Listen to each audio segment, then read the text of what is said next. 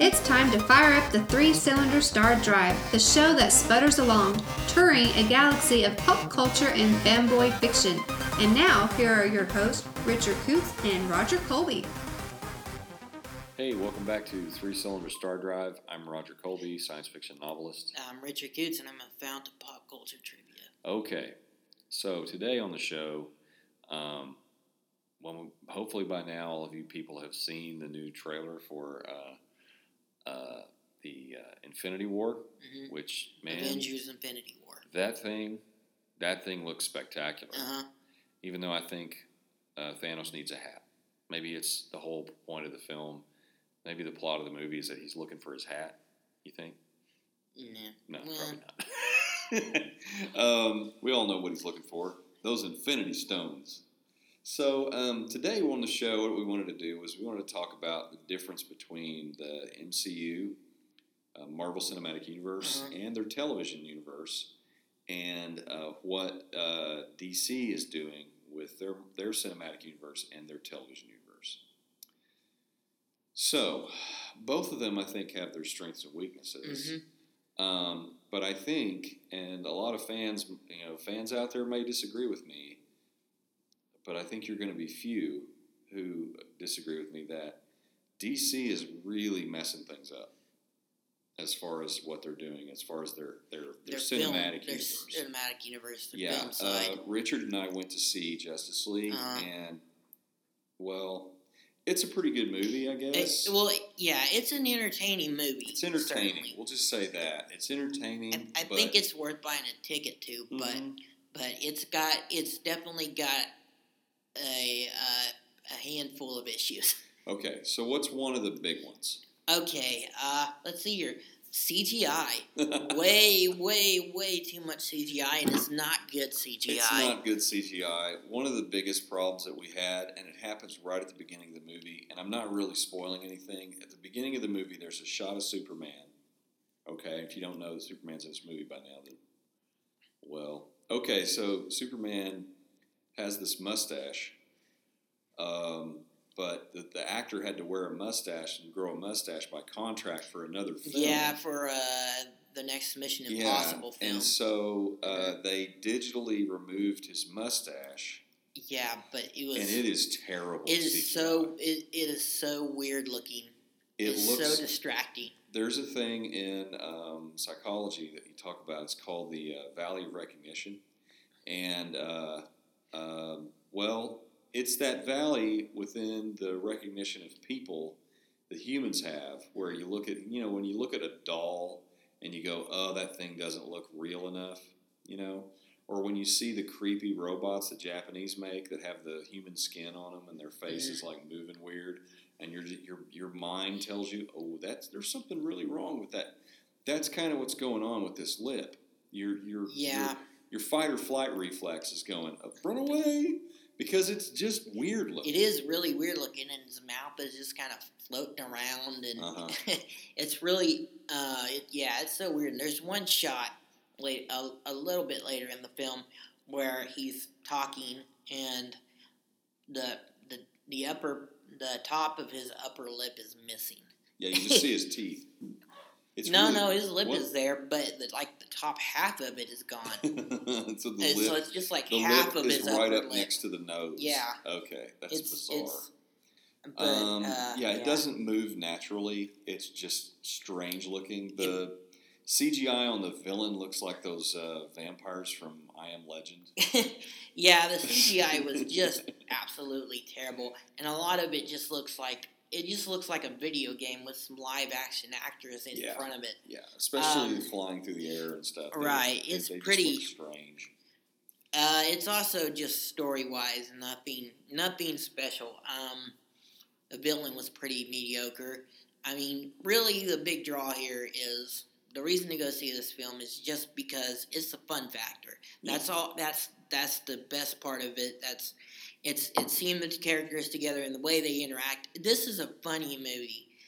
Let's just say that. I think they're moving in the right direction, trying to by lightening it all up as far as the tone. But I think that's good. I think that's It was a lot lighter than the other movies as far as its tone. That's for sure. But then there was stuff that was just like, and it just didn't make sense. Like the Amazons, or the Themyscirians, whatever they're called now. Yeah. Themyscirian or Amazons, whatever. But anyways, you see them in Wonder Woman. They're wearing like this full armor and everything because they're warriors. It's like a corset. Right. But it's armor and stuff. But then in this one, they're basically wearing like bikinis. Yeah. And completely changed. It would make sense if they explain why they're doing that in the story. Right, but they're warriors. Why are it's they? It's the hot time of year, so they're wearing these costumes. Yeah, but it's very degrading to women. Yeah, it is, and I don't know if that came from the Zack Snyder side or the Joss Whedon side or what, but it doesn't make any sense actually within the context of the film why they suddenly are exposing their abdomen when during battle when they in Wonder Woman they've got like they're fully covered, fully protected. So that's just weird. But I think the Flash kind of stole the show. That was really good. Yeah, I thought so. But my other complaint is that basically, if you've seen the trailer, you've seen all but two of the good shots. Yeah, they basically, well, what they did was like, I think what they're like trying to do is say, Mo, look, our movie, come see this movie because now we're lighter, we're more funny. See, and I think that's what they were trying to do is like draw people in with, trying to convince them with this humor and stuff that now that they've added. It's like, no, it's not as dark and grim as all these other films that we've been doing, and that's been a major complaint from audiences and critics, that it's just too dark. Batman's a dark character, but you got these other characters. Superman, he's not dark. That's the thing that I think they got right here in, I like Man of Steel, but they really got Superman right in this film. The hopefulness, he's smiling, he's cracking jokes, he's just being Superman in this movie, and that's what's great about it. So I think they really figured out they got Superman right in this, and so I think that's a good sign moving into Man of Steel 2 that's in development. It's just hard to tell. You got all this stuff with the studio, Zack Snyder left and then Joss Whedon came in, and it's kind of a mishmash of two directors, and we'll see where it goes from here. You got Aquaman coming out next year. Flashpoint at some point. Who knows? I kind of liked Aquaman in the movie. I thought he was like Aquabro. Aquabro. Yeah. Okay. So then there's the film versions. I mean, we've all seen these Marvel movies, and the Marvel movies are just most of them are just stellar. They're great. I mean, Thor Ragnarok hits it out of the park. We've already talked about Thor Ragnarok before, but really hits it out of the park. And the way that it butts up against Avengers Infinity War, really, really cool how they did that, and how they're going to lead into that. And it's almost like the story and the stories in the MCU all kind of flow together, as well as their television show. I mean, Marvel's Agents of S.H.I.E.L.D., it's flowing right into the Infinity War. If you've seen I've seen it. Richard hasn't seen it yet. I haven't watched the season premiere yet. The season premiere of Agents of S.H.I.E.L.D. is 2 hours long. And at the end of last season, they were on some kind of a ship in space.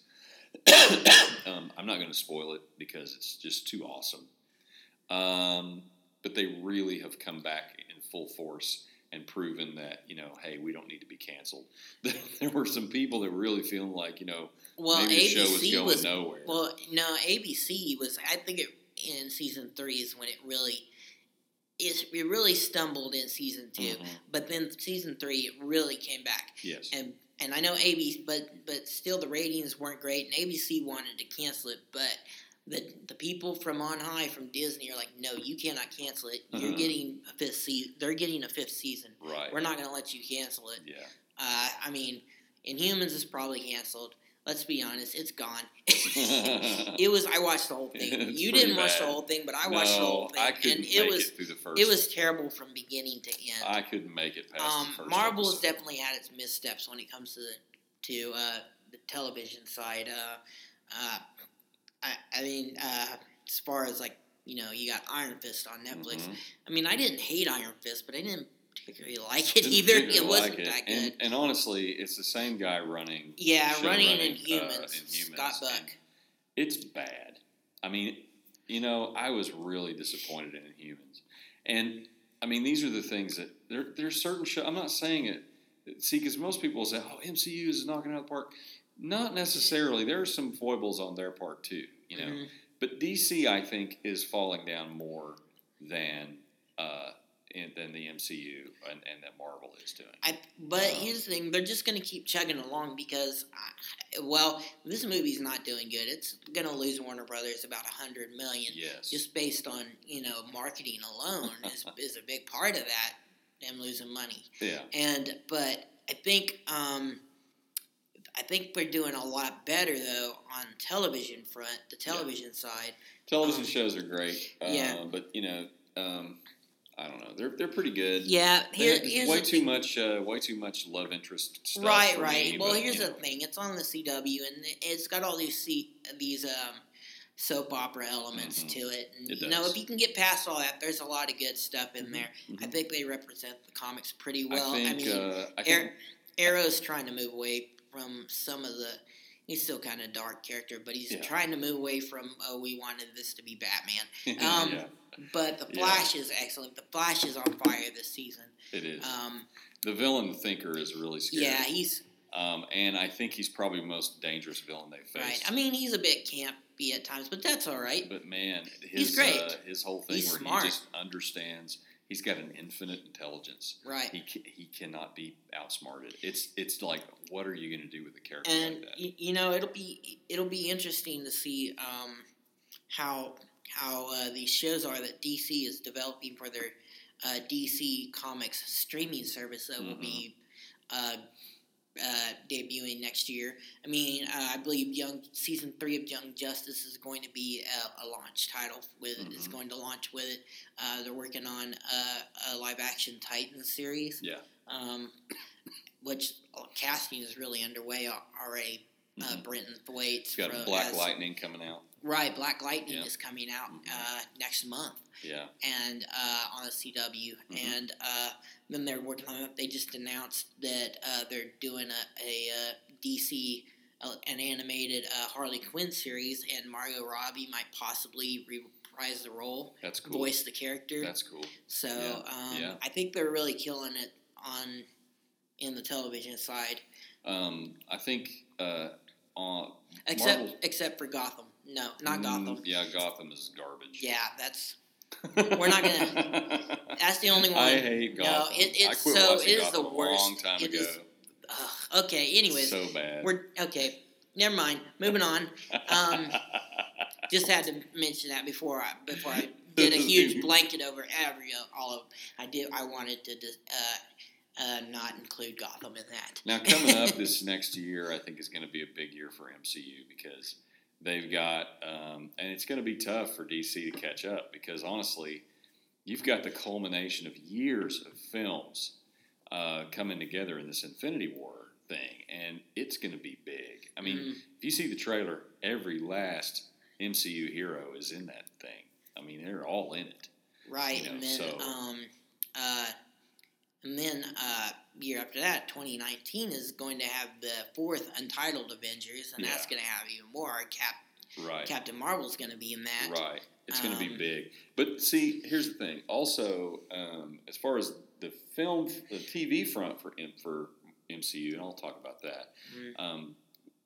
Daredevil, without hands down, probably one of the best series on TV. Oh yeah.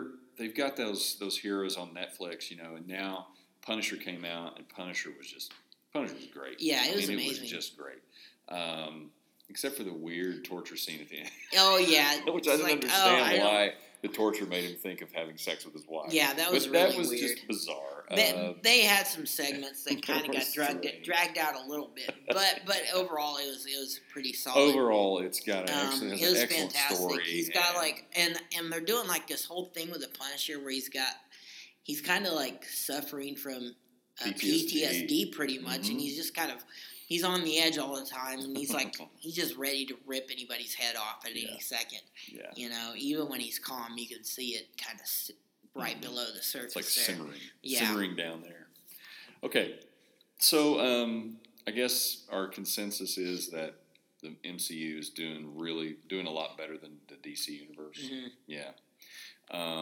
But maybe DC will figure it out and get it working. Well, they got Shazam coming out next year, I believe. Yep. Shazam, I mean, they're already getting a solid cast in line. Sure. Zachary Levi, it's always great.